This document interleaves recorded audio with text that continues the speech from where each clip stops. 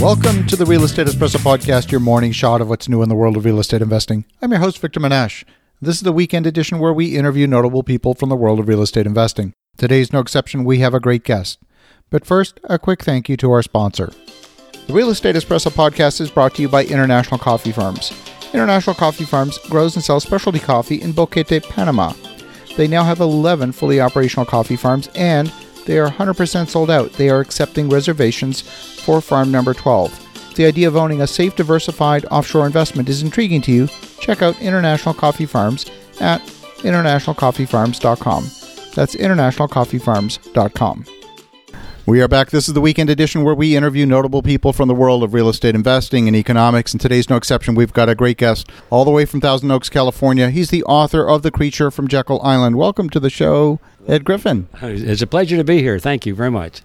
Now, Ed, last week we featured your book, The Creature from Jekyll Island, as the book of the month on the podcast. But today we're not going to focus so much on your book, but a new event that you have coming up.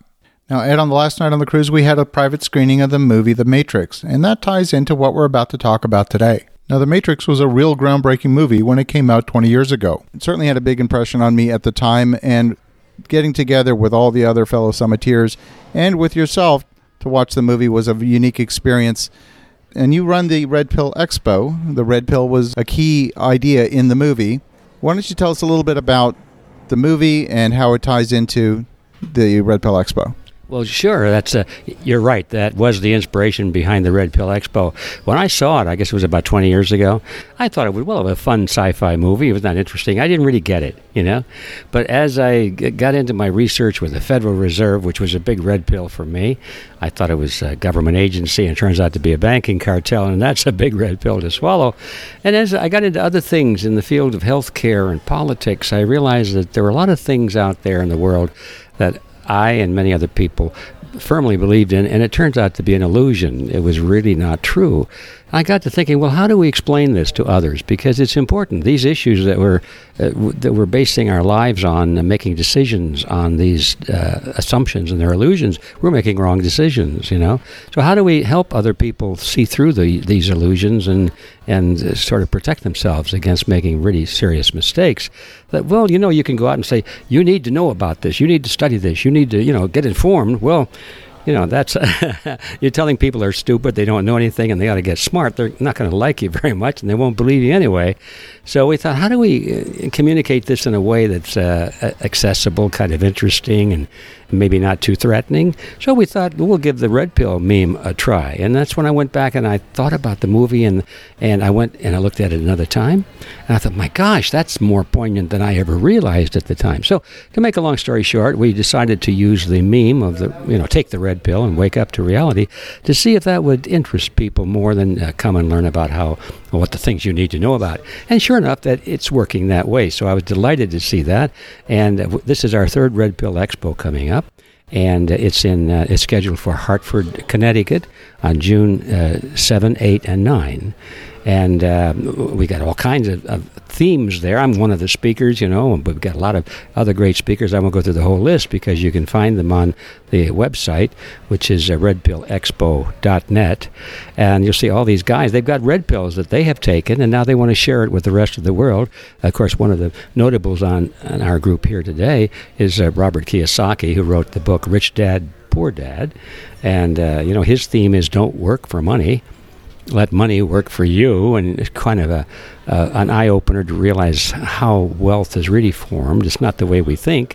We're all taught that we're supposed to get an education and go to school and get an education, a diploma, and get a job with a corporation and get a retirement and all that sort of thing. And then he points out in his book that, you do that and you wind up today, you're broke and your retirement is not worth anything. In fact, it's going to be taken from you and you're being cheated out of it and so forth. So why would you want to do that? And so that's just an example. I'll be talking about a lot of things, the Federal Reserve System, about the real nature of property and why property values are important, why it's important to not making money but holding your liberty and your freedom.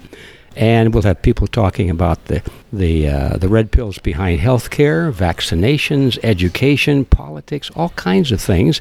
And it's an exciting place to be because you never know what's coming up next.